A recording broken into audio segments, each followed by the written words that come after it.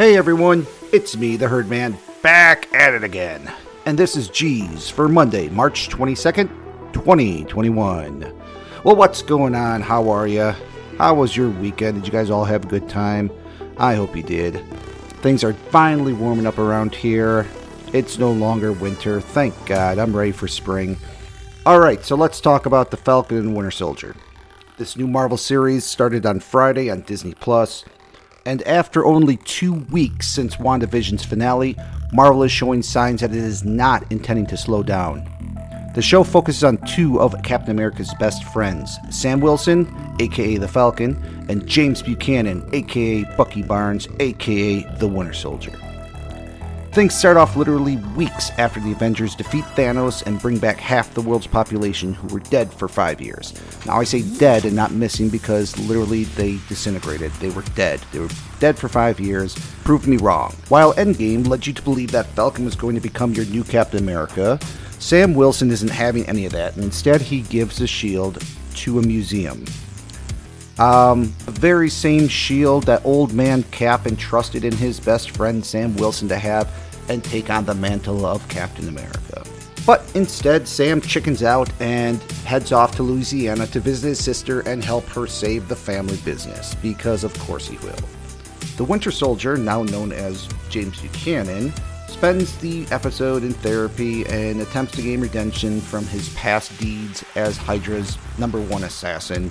Now, I'd be fine if they don't go any further into his redemption arc, because I think with this first episode they did a good job with him trying to help out those that he hurt in the past. Overall, I think we're in store for another winner for Marvel. The opening action scenes were fantastic, and they were more than movie quality. Both Anthony Mackie and Sebastian Stan are A-quality actors who do not oversell their characters. They've been doing a great job for them the last few years. This first episode also establishes how both of those characters are impacted from returning to the world after 5 years and having to lose Captain America to old age. Now, there are obviously some questions that they may or may not elaborate that I have. Like, first of all, did Captain America die? Or did he just go back to his retirement community? And why did the world just assume he was dead and didn't really question why Sam Wilson had the shield? They just said, oh, thanks for the shield, we'll put this in this glass case. We also learn that superheroes aren't paid. They just do this all for charity, apparently.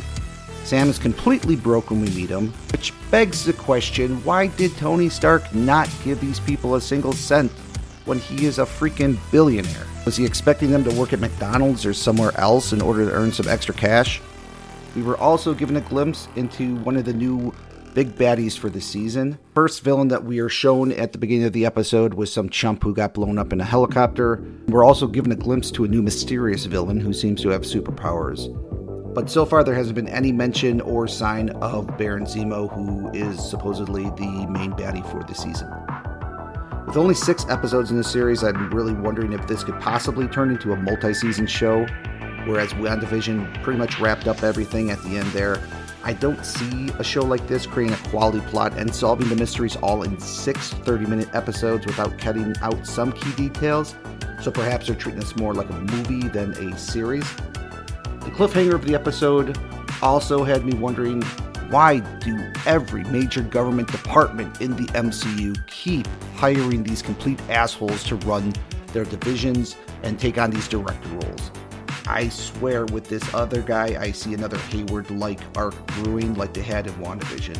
Again, they can't find good work these days. Overall, I'm giving this show an 8 so far. It was a great starter episode, but also left me with some questions I don't quite think I'm going to get answered in these 6 episodes.